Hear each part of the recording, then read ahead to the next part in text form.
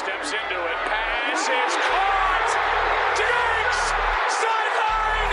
Touchdown! Unbelievable! Vikings win it!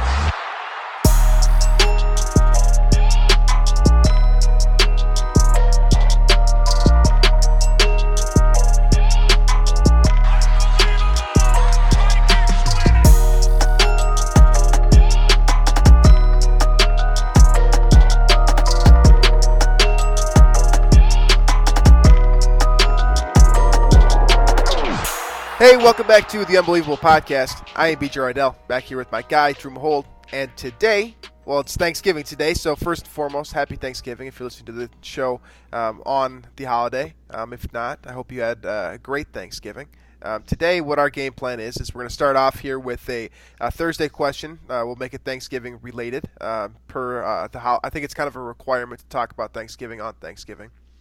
Then we'll get into our breakdown of the Vikings' impending Monday night matchup with the Seattle Seahawks. We'll go through position by position like we typically do, and then we'll come to a winner, give you our pick for the game, as well as our picks for the rest of the league, and finish up with the gambling lock of the week. So that is the game plan.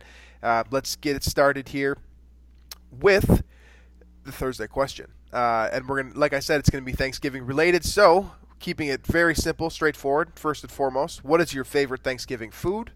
And second of all, what does your Thanksgiving dish look like? Yeah, mashed potatoes are the number one Thanksgiving food. I think that should be your universal opinion. I don't think it is at this point. I think there's a lot of mashed potato haters out there, but mashed potatoes is by far the best Thanksgiving food, with butter, with gravy, with cheese, with whatever you want to put in there. That's the number one food. So that's about half my plate. Other half is you'll get, dark meat turkey. You get corn. You got like a dinner roll or like a bun of some kind. And then probably some like green bean, cheesy casserole or hot dish. That's usually what it is. And there's probably some other things I'm forgetting that I'll throw on there. Maybe I'll see this year on the table that I'll throw on my plate, but that's what I'm looking at. And then when I go back for seconds, it is entirely mashed potatoes. So big mashed potato guy then is what you're getting. Yes. Is what you're getting to. Oh, yeah. So for me, we'll start with my favorite, and it's a little bit non-traditional, but I think it.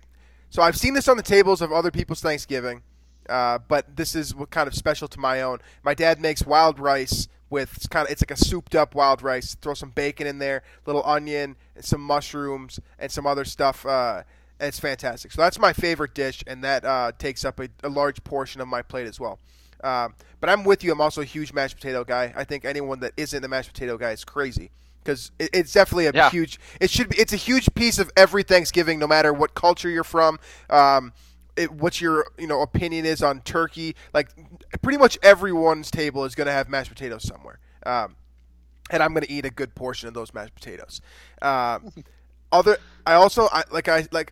kind of stick with the starches here. I'm a big corn guy. Gotta have. So I will eat both corn on the cob or corn off the cob or whatever you want to call those, like normal corn, I guess. But I prefer when it's in the little pieces or whatever. I don't even know what the name. I just have always called that corn. That's just normal corn, I guess. It's corn. Yeah, corn. Big fan of that as well. It's the same thing on the cob, though. I mean, it tastes I know, the but same. you just call it corn or you call it corn on the cob. I don't know what. You know what I'm saying? Yeah, okay. I know. Okay, whatever. If someone knows the answer to that, please let me know. And then finally, I finish up with some stuffing and some turkey, all drenched in gravy. I'm not a turkey hater. Drew and I kind of discussed this before the episode, but I don't have a problem with turkey, but it's not better than chicken. So I'm with you guys on that, but it's also a really nice change of pace meat. So you got to have some turkey on there. I'll probably eat, 90% of the turkey that I'm going to eat all year on Thanksgiving. That I'm not a big turkey sandwich guy either. Like this is pretty much this is going to be turkey. Like the only occasion I'll eat turkey all year, and I am a big fan of it. Yeah, I'm with you. That I wouldn't choose turkey. I'm not when I go to the store to get like even deli meat, for example. I'm not getting turkey. So Same. That's Yeah, but I eat it because it's festive and it's part of the holiday. So I don't know. Yeah, I feel like you can't like. It's always gonna be turkey. Like no matter how much some people want to change Yeah, sometimes we've done ham as well, like in addition. Okay, ham I get. Yeah. So and I don't know, but I still go for the turkey just because it makes me feel like part of the I don't know, part of the holiday celebration. You're fulfilling your Thanksgiving duty by having turkey. Yeah. I'm That. kind of on the same page. And then I think I said it already, but stuffing too. Stuffing kind of is. I think stuffing's a little bit underrated, especially if it's done well. Otherwise, it's just like bread. You know, like it has to be done like creatively with like spices and stuff like that. I like to. So I'm not a big stuffing person either. Like I won't go back for seconds of stuffing. Okay. But I like to dump gravy on stuffing too. Yeah. Like that's good. Yeah. I'm a big gravy guy. I mean, gravy is really good with every single thing. It really is. I can't except for if you get cranberries. I don't get cranberry. I don't waste a spot on my plate with cranberries. No. But yeah, we also were saying earlier that you're not a dessert guy on Thanksgiving, and I'm right there with you. The only kind of pie that I will eat, like at all, is the French vanilla stuff, or not French vanilla. What's it called? What's the chocolate one called? I'm not a dessert guy, so you're asking the wrong person. Oh my god, this is bad that I can't think of the name of it, but like the anyways. I will eat this type. I'll come up with the name in a second. But I can also do pumpkin occasionally. But so are you saying that you literally never touch pie or any sort of sweet whatsoever? No, I don't. And the big one at our family gatherings usually is Jell-O. There's like a Jell-O. Okay. It's Jell-O, so that's the big one. There's usually a pie or two, but there's a bunch of Jell-O going around, and I've just never French silk. Part. French silk is what I was thinking of. French silk pie. It's the only type of pie that I'll waste room in my stomach with. But I'm with you. I'm not a Jell-O guy either. Really, I used to, when I was a kid. Okay. I was a huge Jell-O guy. Here's an additional Thursday question. So okay. Kind of the part two here. What time of the day do you eat do you or does your family eat the? So we do 2:00.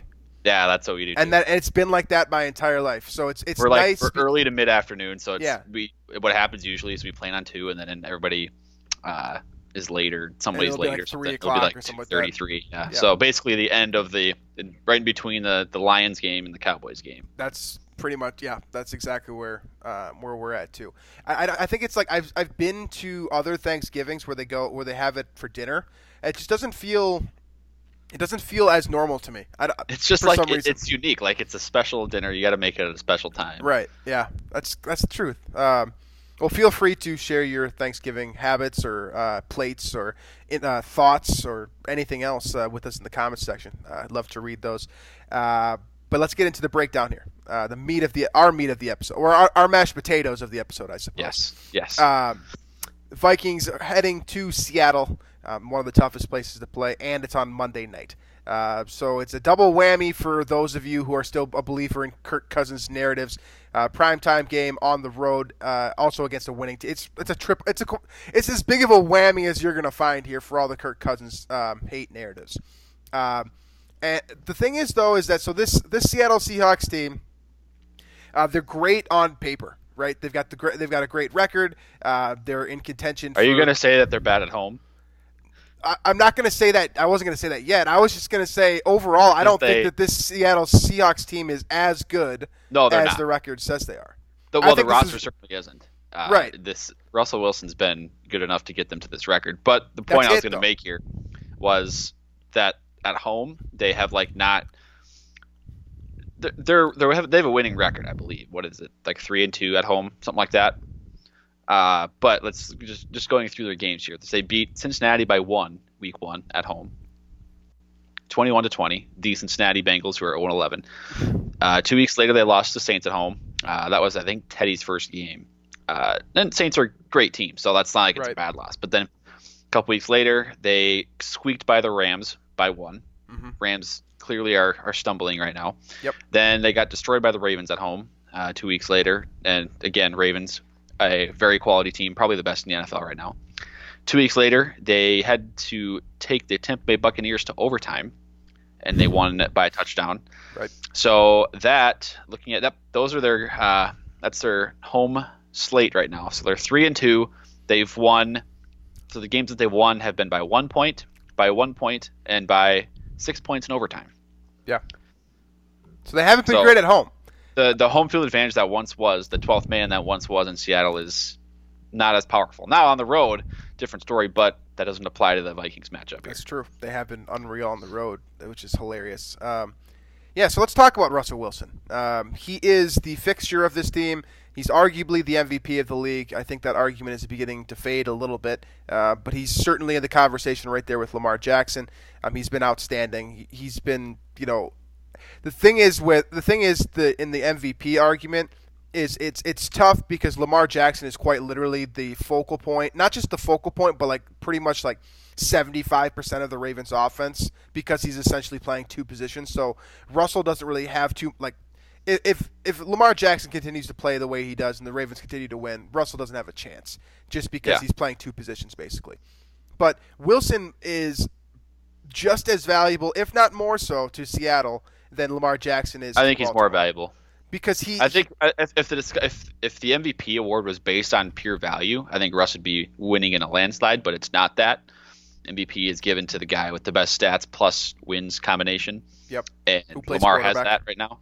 So, and plays quarterback. So, but, I mean, this roster, I don't think it's that great outside of Russell Wilson, really.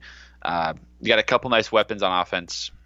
Tyler Lockett, DK Metcalf has been really nice as a rookie. I don't love their running backs. I think they run the ball so much that they kind of get enough out of those guys between Carson and Penny. Offensive line is not great. Defensively, they added Jadeveon Clowney. You got a guy like Shaquille Griffin at corner, but Bobby Wagner, I don't know if he's as effective as he used to be. And then you got a couple of big names, I guess, but that secondary has been exposed quite a bit this year too. So in terms of the actual roster, I think the Seattle team is a lot worse than it has been in the past. I just think Russell Wilson is balling out so much and coming up with so many clutch plays that they've been able to squeak to a 9-2 record. Yep, that's a good overview of what their roster looks like. There's a couple studs and a couple bigger names, but as a whole, I don't think this Seattle team is probably it's more discipline and it's more of a collective effort, I suppose, outside of Russell Wilson to get this team to where it's at. I think the Legion of Boom era teams were considerably more talented, much more dangerous. This team is Russell Wilson and friends, basically. But Russell Wilson is really, really good, and he's especially a terror for Vikings fans, probably, because they have memories of not only playing against Russell Wilson, but also the history of Vikings defenses just falling apart against mobile quarterbacks. Russell Wilson is as good in the NFL as they come outside of Lamar Jackson at running the football. He can maneuver everywhere in the pocket. He can throw from different launch angles. He can roll out to his left and his right and be effective. He sees the field extremely well, which is interesting because one of the reasons why he dropped in the draft is because they thought that he wouldn't be able to see over his offensive linemen. That hasn't been a problem. No, not at all. He's been outstanding, throwing to just about every level of the defense. He'll attack downfield. He buys time as well as everyone.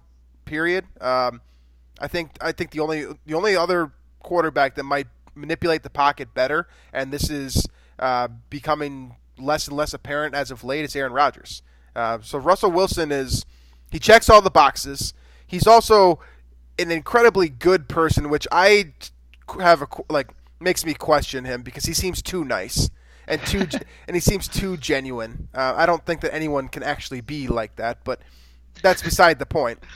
He's an outstanding quarterback, and he can make the most out of guys that I don't think that. So Tyler Lockett has been outstanding the last couple of years, but in another offense, I don't know. DK Metcalf can basically run like 3 routes. Seattle is maximizing his ability to do so, and he's been very good as a rookie this year. But he basically runs, like I said, 3 routes, and he can't really do anything else. So he is a guy that you can guard theoretically. It makes sense that you could there's not too much to expect from him. So Lockett's the real problem here, and he has games where he is completely blanketed. He had one catch last week, I think, and we saw what happened on the scoreboard with Seattle when Lockett wasn't able to get involved. So Russell can't do everything by himself. He needs his guys to help him out. Chris Carson is as big of a liability in the backfield as any running back, period, because he fumbles the ball way, way too much. It feels like every game he's fumbling the ball. I think he fumbled twice last week. And he has fumbled the ball 7 times this year. Okay, so it's a problem, not just like a downslide. It's a real significant issue, and that has led to more touches for Rashad Penny, who probably is the more talented all-around player. I mean, he's a former first-round pick. He's a really solid prospect out of San Diego State. I think he moves a lot better with the football. He's just not nearly as much of like a bowling ball as Carson is. Carson can churn up yards no problem, whereas Penny has been largely boom or bust throughout his career. But that's basically what Russell Wilson has to work with, is relatively speaking, a very unreliable running back who might turn the ball over at any given second in Chris Carson, and a guy who's just maybe starting to scratch even the floor of his potential based off of what he's done the first couple of years of his career in Rashad Penny. And then you got the 2 wide receivers who, like I said, they have been able to blanket Lockett, and Metcalf is fairly one-dimensional at this point in his career. And then you've got Josh Gordon, too. Yeah, you got Josh Gordon, who he hasn't made a huge impact yet in Seattle, right, but he would be, I would imagine, the third receiver there. Also David Moore, but I don't really know a lot about him, and I don't think he's much of an impact player. So, I mean, one thing I will note, though, is that Seattle seems to just have tight ends just keep popping up. Like, they keep getting hurt, and then someone else replaces them, and it's just as effective. So, you had Nick Van Nett get hurt early on. Will Dissly came in and was like a really good receiver for him. He scored a bunch of touchdowns. Then I think he popped his Achilles or something. Yep. And then they get Jacob Hollister, who goes in there and scores 3 touchdowns in his first 2 games as in a full-time role. So they seem to be able to they are maximizing these guys and what they can do. Clearly. I think that's largely the Russell Wilson effect. He's made so many different tight ends look a lot better than and last week Hollister should have had another touchdown, but Wilson overthrew him kind of when he was wide open on one play. Maybe the one bad throw Russ had in the whole season, but there clearly something's working there. These guys, in terms of namesake, name power, there's not a lot there besides Russell Wilson. He's doing the whole thing by himself. It seems like this rushing offense, it used to be pretty tough to stop, especially when you had beast mode in there. Right. But it seems like that subsided. Really, the big problem on the ground is just when Russ gets loose, and then if you stop Lockett, if you can keep him, he'll be in the slot quite a bit too. But if you could contain him, and then contain Metcalf, who likes to run deep a little bit, this offense is that's not going to put up a ton of points on you. Yeah, this offensive line kind of holds it back. I guess it's nothing too new in Seattle. They've struggled with their offensive line for it's probably been 5 years now. In a while. They've got Mike Iupati, who I think Vikings fans will recognize as a free agent target from 3 years ago, I think. He used to be a very solid all-pro caliber guard. He is not quite that anymore. But him alongside DJ Fluker, who's a kind of a bust of an early round pick. I believe he was actually a first round pick with San Diego. Anyways, high round pick. He's your right guard. He's moved inside at this point in his career. And then you've got Jermaine Ifedi at right tackle and Dwayne Brown, the former Houston Texan, much better as a Texan, on your as your bookends there. So not the strongest group. There is some athleticism there. I've seen Joey Hunt, the center, get ran over on multiple occasions just by watching clips on Twitter. Yeah. So even kind of a basic review of this offensive line will tell you that there's not a whole lot helping out Russell Wilson there, which makes his ability to manipulate the pocket and move around and buy more time that much more important to this offense. If you can find a way, and I don't think anyone really can do this, if you can find a way to keep Russell Wilson in the pocket, that's going to give you the best chance to win this game, because these guys simply don't hold up long enough in pass protection. That's just, as a collective group, This is a subpar unit. If Russ wasn't mobile, this team this team might be a 500. Yeah, that's the truth. And honestly, the big part too is like a lot of their games, I mean, they're not winning by a lot of points.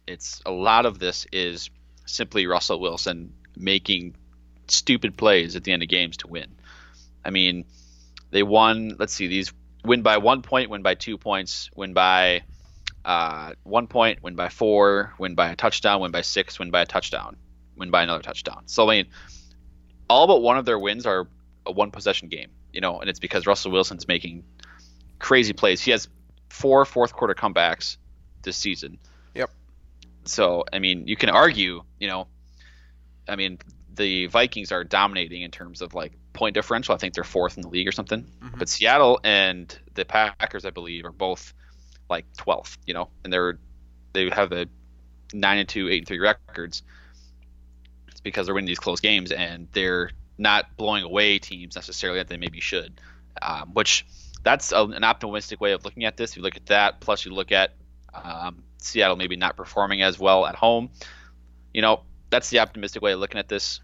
And again, I mean, it's going to come down to how much the Vikings can contain Russell Wilson. If he has another stellar performance, I'm sure this game will be close in the fourth quarter. And if they let him get loose and make 1 or 2 big home run plays, that's where the Vikings and really every team that plays Seattle ends up losing. In theory, you'd think the Vikings do have the personnel to contain Russell Wilson, too. It hasn't necessarily gone that way in the past, but when you've got Everson Griffin, who he's not as young as he used to be. I don't know if you remember last year when these teams played. I think there was actually like the same scenario where it was like week 13 or 14 on Monday night, and for like 3.5 quarters, the Vikings just shut down Seattle, and then I think they got loose for a couple big plays late, based on some turnovers from the Vikings. But like, I feel like the Vikings overall have contained Russ pretty well for the most part, dating back to that wild card game in 2015, which again was aided by the weather. But yeah, it's like you said, the Vikings absolutely have the personnel to contain him, and it's really just about discipline and keeping him in the pocket if you can. Yeah. Yep, the 2 defensive ends will play a large role containing that edge, not letting him get outside the pocket. This is another game that on paper, the matchups that Hunter and Griffin are facing in Ifedi and Brown, looks like this could be another huge pressure performance from really either of those defensive ends based off of what they've done all season long. And I'll be interested to see who is the one that spies Russell Wilson. Historically, it seems like it's always Anthony Barr. I don't know how much I agree with that, but it seems like he is the one that moves kind of with the quarterback's eyes and is over the middle of the field. I think you could make a strong argument that Kendricks might be even better suited for that role, but the problem is that Kendricks has been so good in coverage this year that you can't really take him away from that. Defending like running backs and tight ends. Right. He's so good. So that'll be kind of an important matchup to see how Anthony Barr is used, if he's in to cover running backs like you said, or if they quite literally put a hat on the hat and have Anthony Barr watch Russell Wilson on some plays. So that'll be an interesting scenario. The last thing about this offense before we move on to the defensive side of the ball is you've got 2 receivers that are very fast, and the Vikings have 2 cornerbacks who have not performed well lately.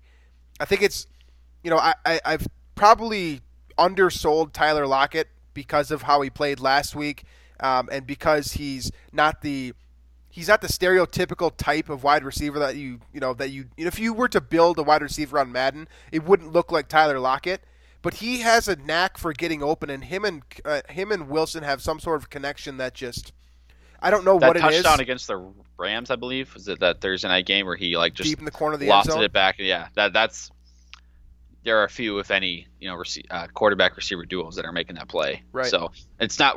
I think you might be right in that we kind of undersold Lockett. He's a stud for sure. But it's against the Vikings secondary is a problem. Yeah, I think the point is that he has been contained, often in the past. It's just that the Vikings secondary is struggling right now in major fashion. If they come out with 3 wide receivers. He's the type of player that can get loose. Because, another small, quick, fast receiver, Tyreek Hill, he got loose for some big plays against the Vikings. I would say Hill is a little bit faster, a little bit more of a big play threat, but Lockett is kind of in that same mold where he's in the slot and he can simply run right by you. So if we get DK Metcalf and Trey Waynes, though, that might be the perfect matchup for Trey Waynes' talent. In a way, I struggle with like. I could see that being a perfect lockdown performance. If Russ were to throw a 50-50 ball up, like, I mean, you got Metcalf who's yoked, and then you have Trey Waynes who's not yoked. So, I mean, you'd have in terms of size and physicality, you might have a difference there, but in terms of their like athleticism and their weaknesses, though, too. Wayne's weakness has always been quick breaking passes. So yeah, you're right. Comebacks and Metcalf doesn't run those slants very quickly. He does, or Big run them at all. Drill numbers that everybody talks about when they say his name. Yeah. Anyways, that'll be an interesting overall matchup to see the Vikings defense up against this offense. If you can find a way to get average Russell Wilson, I think the Vikings have a very good chance to win this game. Oh yeah, let's look at the Seattle defense or Seattle offense rankings quick. So rushing the ball, they're very average at 14th in the NFL in terms of yards per attempt, but passing. They are 6th in that same category, yards per attempt. So that's Russ. And then, of course, in crunch time, he's got the 4 fourth quarter comebacks. I believe that is 1st in the league. Yep. I would imagine that it is. So overall, on offense, they are 5th in yards, 7th in points. Defense, they are 23rd. We'll get to the defense here because we'll transition here. But they are 23rd in yards and 21st in points allowed. Yeah, so this defense is definitely not what it used to be. There's some of the key figures from, really, I think it's just the one now, right? Bobby Wagner. Yeah, well, KJ Wright, too, is also from those Legion of Boom days. But everything else is remade for the most part here. The defensive line is completely, I think Jaron Reed is the only guy that was even on this unit last year, in a starter capacity. It's brand new stuff. So you got Poona Ford, who everyone loves because of his name. He's going to be one of your pluggers up the middle I believe he's the nose and Reed's the 3 technique. And then you've got Jadeveon Clowney, came over from Houston for the first round pick, or was it his first round pick? Third round pick. I don't know what it was. It was a third round pick. He came over from Houston for a third round pick, and there's a linebacker involved that hasn't played at all. And then you've got Ziggy Ansah, who you probably remember from the Detroit days. So a lot of talent here. Jadeveon Clowney being maybe the most talented player to ever come out of college. At least when he was coming out of South Carolina, his prospect status was it was unbelievable. So he might be the most talented human being to play this sport, but he's not always gotten the most out of his ability. I don't think he's had injuries, and I think he's had he gets too aggressive sometimes. Yeah, I think, which has. It was okay in college because he was just that much more athletic than everybody. But in the NFL, he's gotten beat for it, a few times. Yeah. So maybe 3 or 4 years ago, those ends would look a lot more dangerous. But don't get me wrong, Clowney's still a game wrecker if you let him loose. Could be a real problem for Riley Reiff if he puts up a performance like he did against Denver once again against a more talented player. But the rest of this line, I mean, Ziggy Ansah is gassed, right? He's done? I think so. Okay. Now we're going to get burned for that, and he's going to have 3 sacks. But. Yeah. He used to play the Vikings pretty well when he was with Detroit, but he's had a slew of injuries. He's basically missed the large part of 2 years now, I believe. He hasn't been on the field much the last couple of years, and when he has been, he has not been too effective. So yeah, no player on the Seahawks has more than 3 sacks this year. Okay, well there you go. Also, one of those players that has 3 is Eric Kendricks' brother, Michael. Yeah, Michael Kendricks. We got a little brother battle here.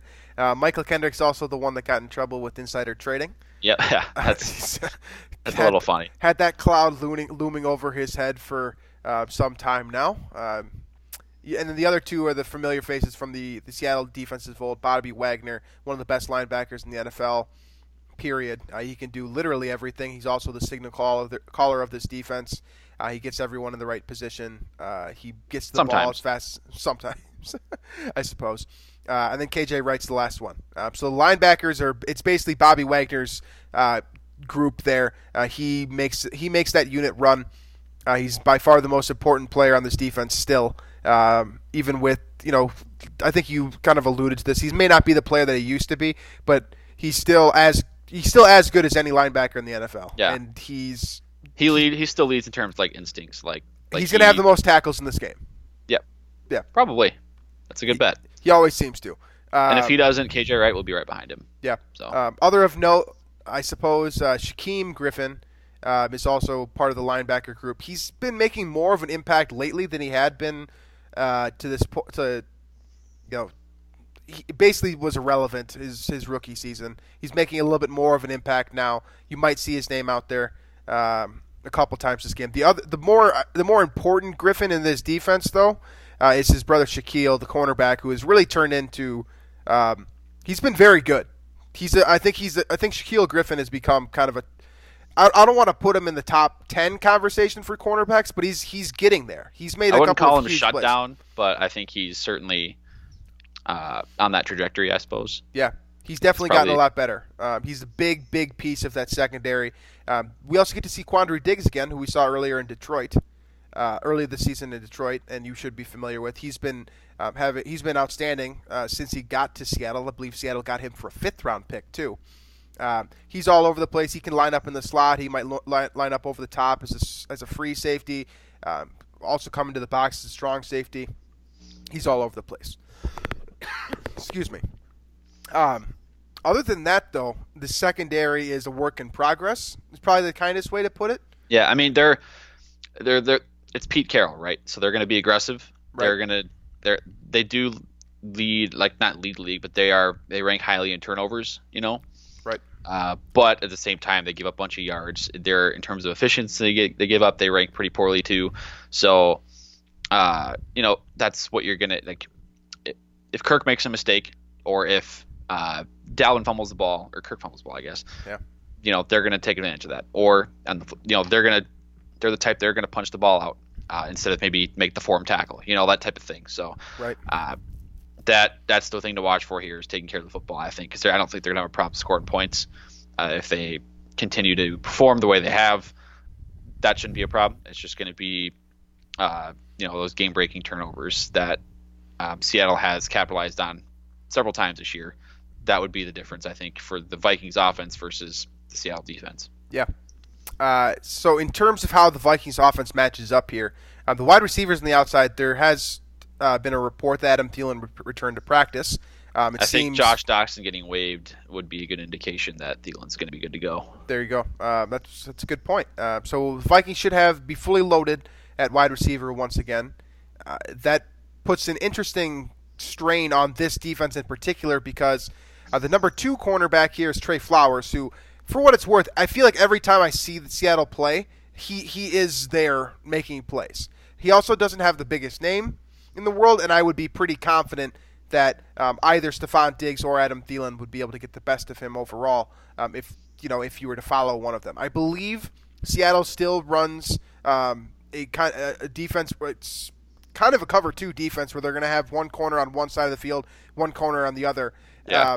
And they're basically going to play that straight up throughout the game. You're not going to trail anyone. I think it's been Griffin mostly from the defense perspective on the left side. Yeah. From the offense perspective, that's on the right side. Mm-hmm. So I would imagine then Flowers on the other side, and then from there you'll have maybe Diggs in the slot. I mean, Quandre Diggs.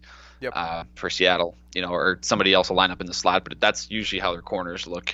So, and Diggs will line up outside, and he has, this whole time since Thielen's been out, but if Thielen's back in the slot, I think that's a matchup the Vikings can take advantage of too. It'll be interesting to see what Kubiak, is that what we're going with? Gary Kubiak sure. and Kevin Stefanski? It's better than Stefiak.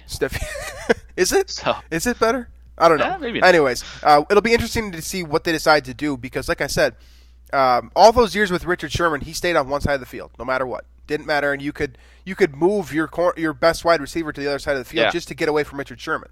So it'll be interesting to see what Stefanski decides to do here. Now, it's worth noting, I think, at this point, that we know how good Kirk is moving to the left, right? Mm-hmm. That was one of the things that, while they kept Sherman on one side and the coaches knew that and they could game plan for it, every quarterback is better going to their strong arm side, or most of the time, mm-hmm. Which is how Seattle was able to benefit there. Vikings, on the other hand, are kind of they've done a lot of damage on the left side.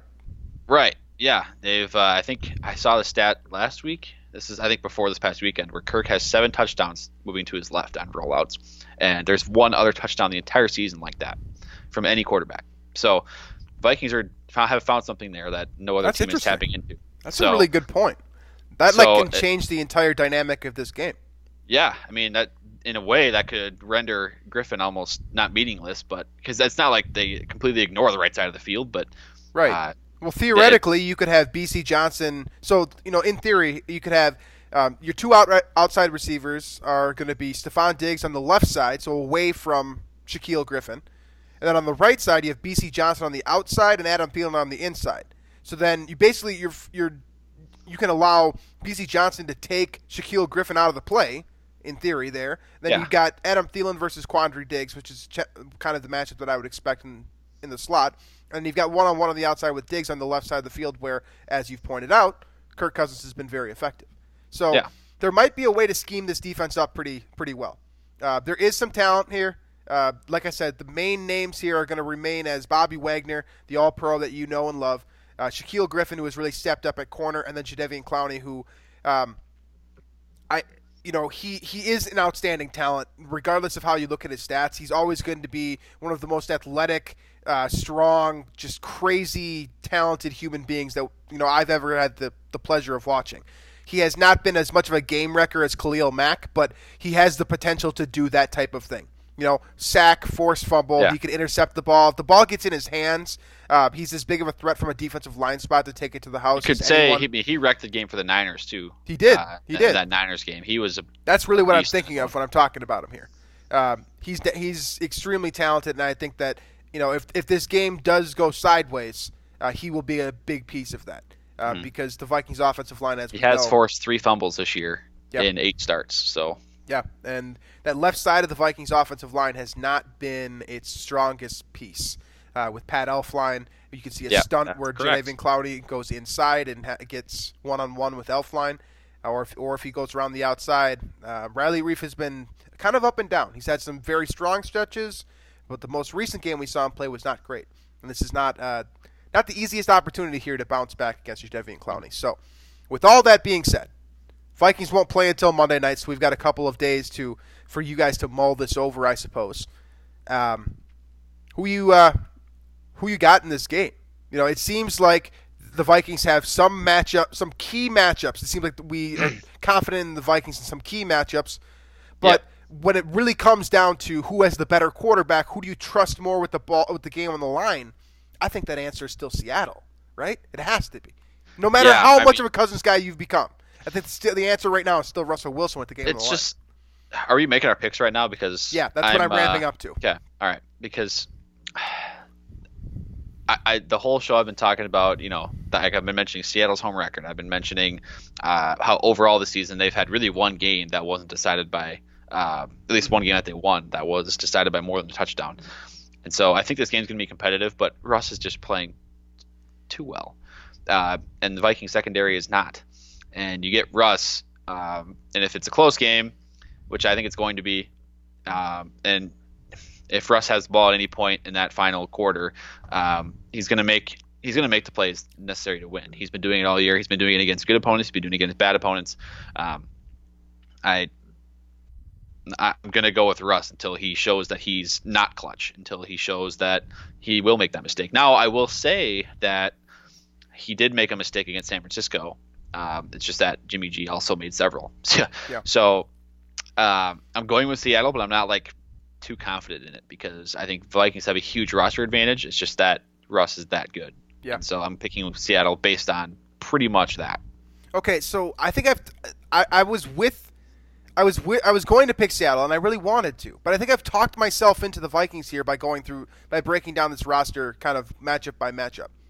The only decided advantage here to me is Russell Wilson over Kirk Cousins, and Cousins has been playing out of his mind. Yeah, honestly, he's been playing as well as Russell has over the last month. Statistically, it's not really that much of an advantage. It's just that I think Russ has more. He's carrying more on his back, and he's making more clutch plays, which you could argue on the Vikings side that they haven't needed to make clutch plays because they've been ahead so much. By the only time they had to, they did. Yeah. Well, as of late, I suppose not against Chicago, not against Green Bay early in the season. But I think you understand my point, right? So I'm going to pick the Vikings here, and part of that is because I don't think this is going to be a 1-point game. I think whoever wins this game is going to win by 10. I don't think this is going to Right. come down to a fourth quarter deal. I don't see it. I just don't see it that way. I think the final score is going to be something like, 28-20 or something along those lines. And if this does come down to a tie ball game, 5 minutes left, Vikings have the football, I'm going to be very nervous. Okay, Same. but I do think that the Vikings offense has proved in the last couple of weeks that it's very good, and it has earned my irrational optimism, I believe. So I'm going Minnesota here. Okay. I'm going to say Minnesota Because wins by you 10. could argue I could throw the Chiefs game at you, and the whole clutch thing, Right. and that wasn't good. Maybe I'm still living off of the Denver game, but I've been pretty optimistic with this Vikings team all year. I think I've only picked them to lose twice, and I was right both. Well, I was right one of the. I was right the one time. So, I think I'm gonna pick the Vikings here. I'm not gonna look back. That's where I'm just gonna stand with that 8-point win for the Vikings. Ultimately, it comes down to slowing down Russell Wilson. I think that with 2 weeks, Mike Zimmer has figured out a way to do that for enough time to give this offense, a 2 or 3 score lead. I respect you coming in here expecting to pick Seattle, and then throughout the show, gaining the optimism to pick the Vikings. Yeah. I wouldn't have the guts to do that. I just feel good about these matchups, and I feel good about Chris Carson fumbling again too. Yeah, that's a good bet. My fumble bets the last couple weeks have been pretty strong, by the way. So I did call Kirk Cousins fumbling against Denver, and I did call Garrett Bowles getting a false start.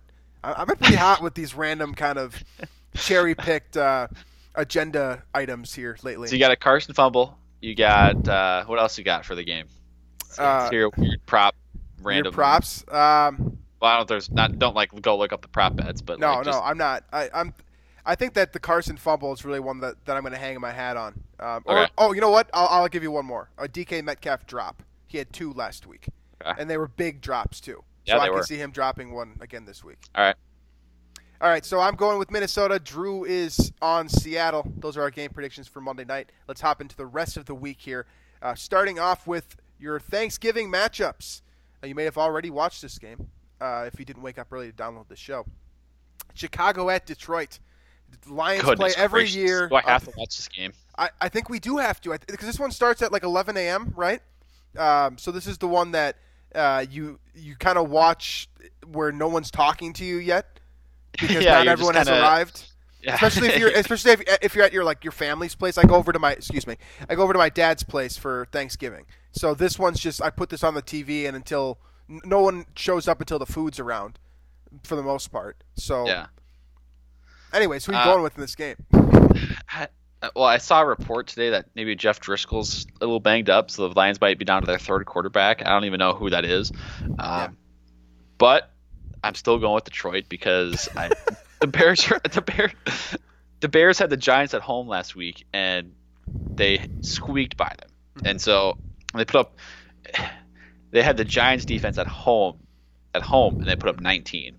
They're putting up a max of 13 at Detroit, and basically I'm trusting whoever the Lions quarterback is to put up 13. But bet the under in this game. Yeah. I'm taking Chicago.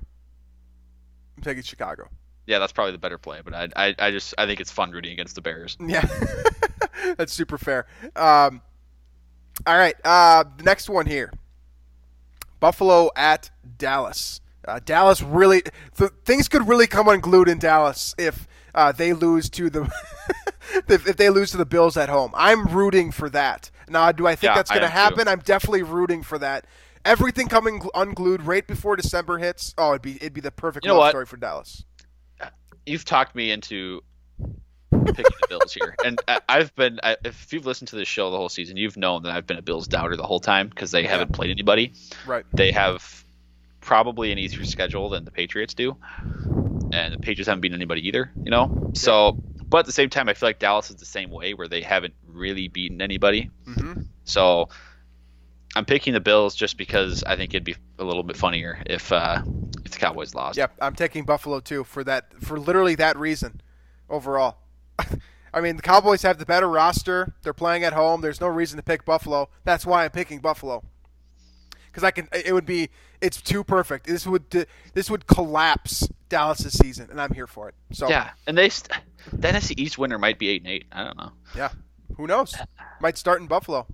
This would be a big win for the Bills too, by the way, and a big win for Josh Allen.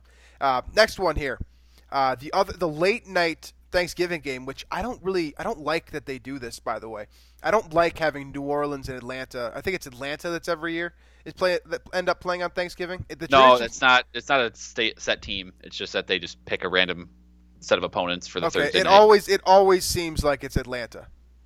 Maybe whatever. Anyways, it's New Orleans at Atlanta. That's the matchup that you're getting on Thursday Night Football. A rematch of 2 weeks ago. New Orleans lost to Atlanta. So 2 weeks ago, this would have been an easy pick, and I think we made the mistake. Are we going to make that same mistake again? Is New Orleans going to make that same mistake again? They can't, right? There's no way. I don't think so. But it's at the Georgia Dome, though. I think it's worth noting that the Saints are, to me, noticeably less dominant with Drew Brees at quarterback instead of Teddy. It's weird. Maybe that's just coincidence. But they were running over good teams with Teddy, and they went 5-0. And with Drew Brees, they've lost to Atlanta, and then they barely squeaked by Carolina at home last week. And really, they shouldn't have won that game because the Carolina kicker choked several times. This is true. Anyways, I'm going with New Orleans. Yeah, they were my Super Bowl pick, but I'm going with the Saints. All right, so we're both on New Orleans, but I'm with you in everything you're saying. It's interesting.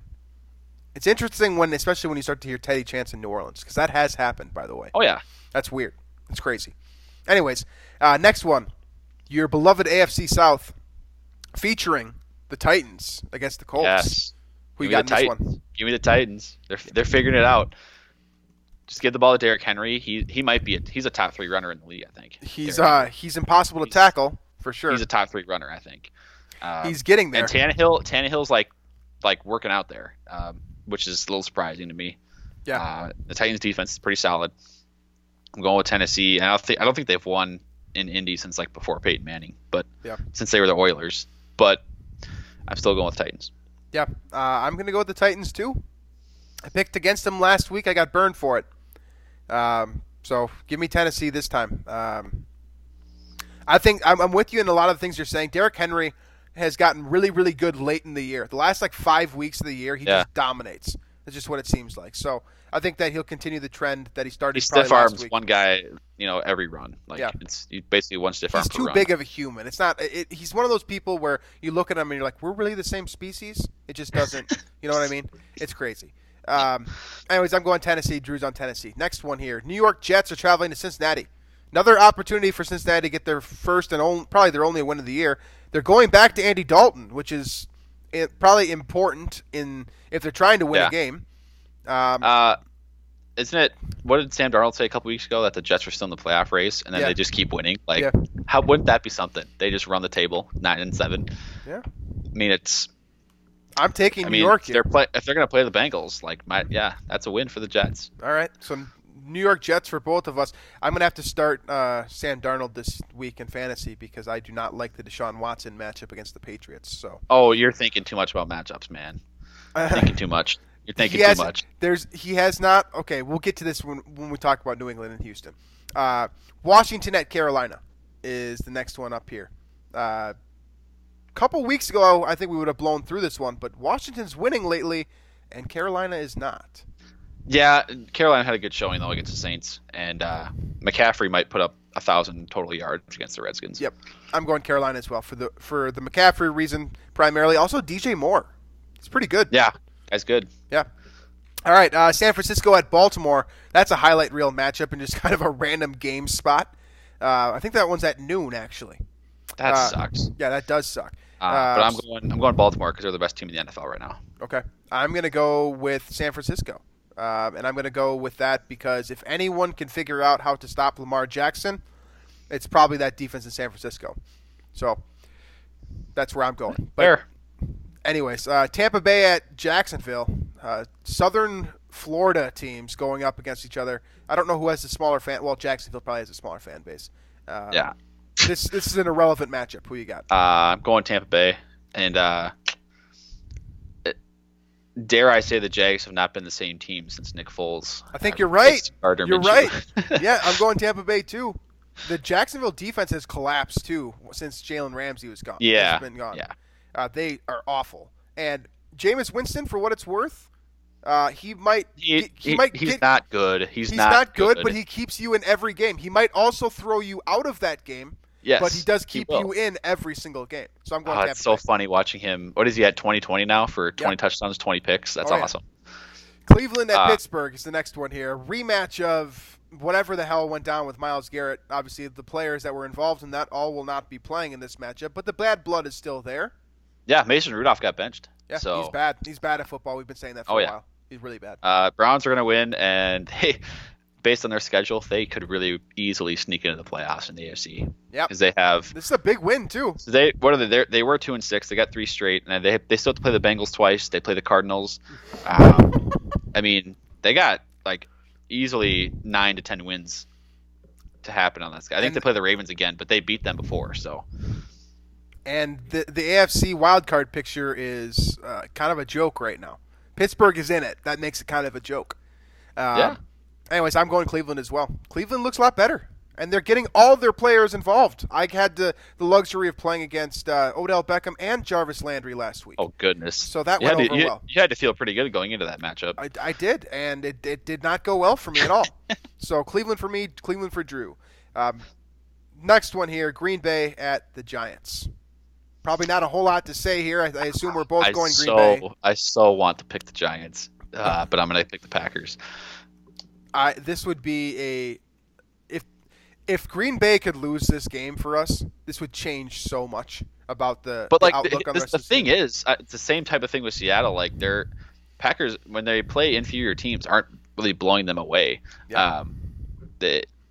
I don't know. Their point differential is not as staggering as someone with a team with an 8-3 record should be. I agree. All right, next one here. We got a long list of games because there's no more bye weeks here. Philadelphia heads to Miami.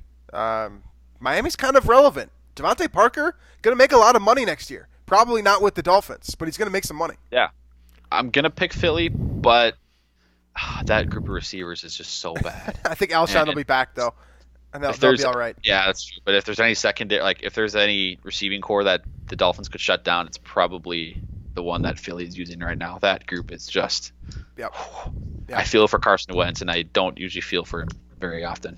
Yeah, I'm going with Philadelphia as well, just because Miami has literally nothing on their roster. It's Ryan Fitzpatrick playing catch with Devontae Parker with 11 guys trying to stop him. That's basically what it is, because they're still starting Kalen Ballage or however you want to pronounce his last name at running back. They have no talent left on that. I feel so bad for that offense. Name me 2 players on the Miami starting defense.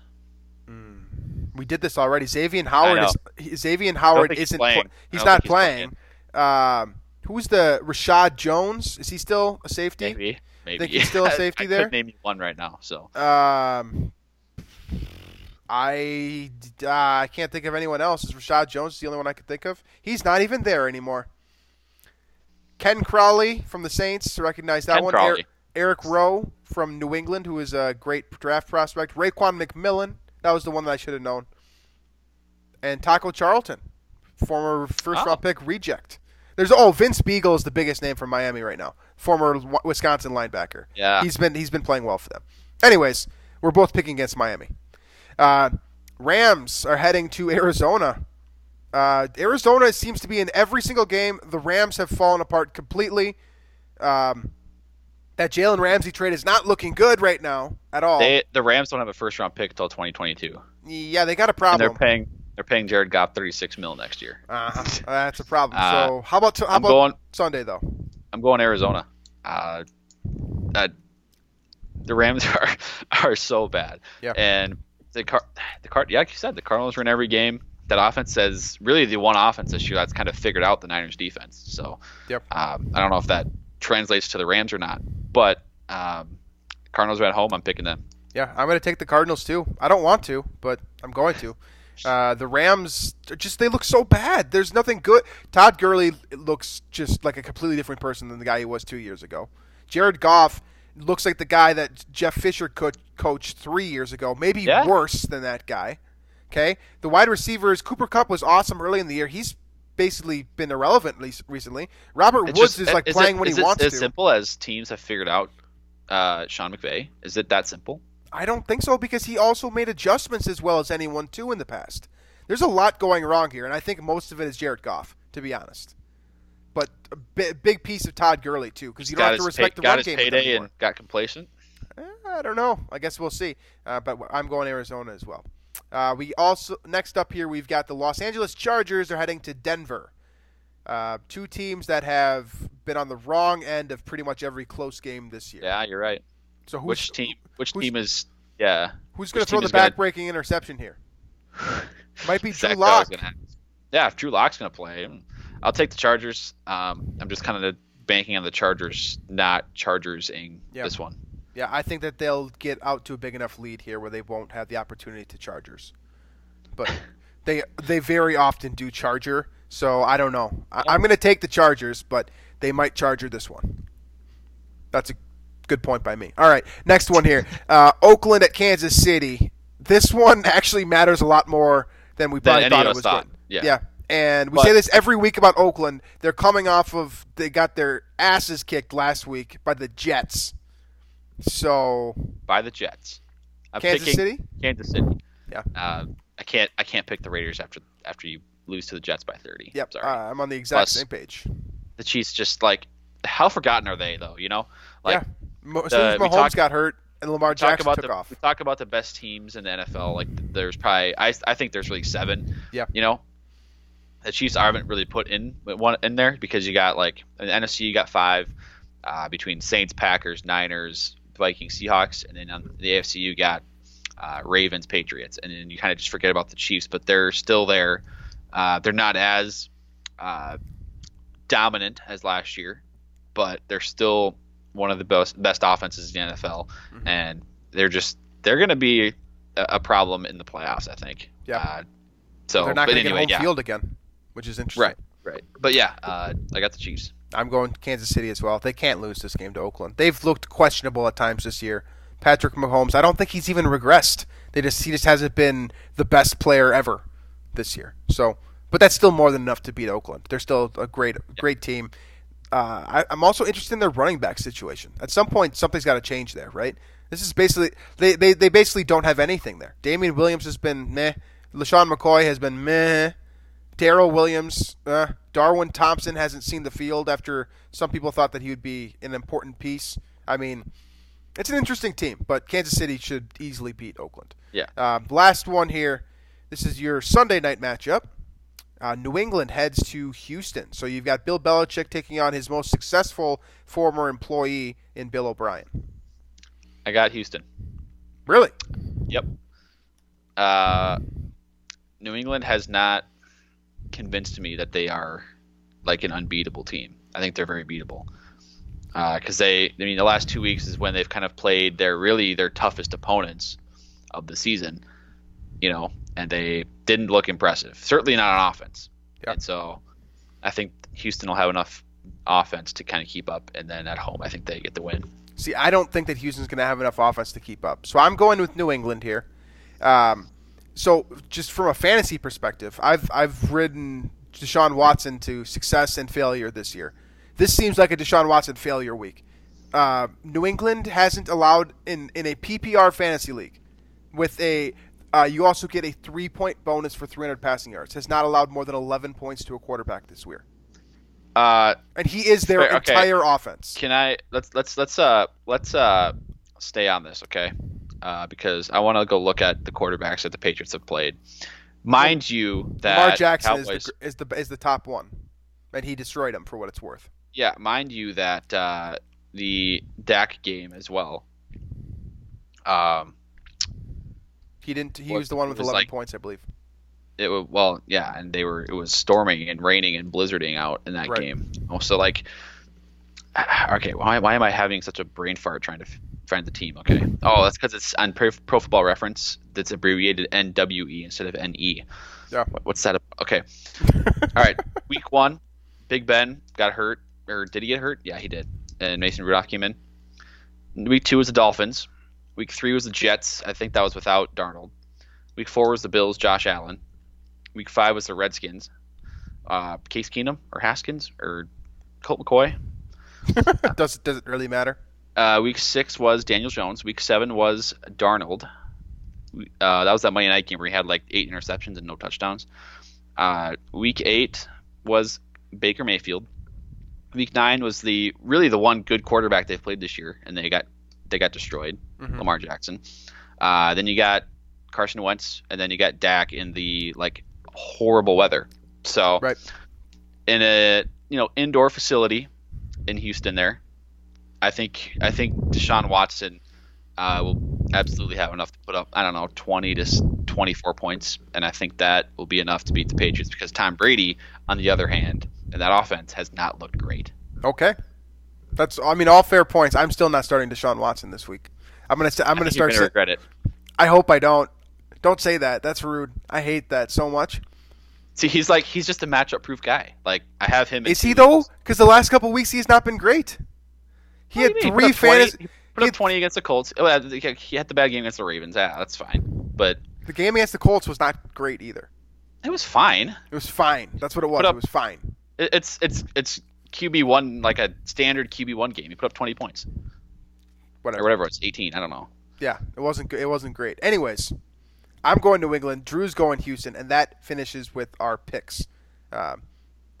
Last thing that we have to do here is our gambling lock of the week, which has not been going great lately. However, Baltimore -3, that turned out very well for me.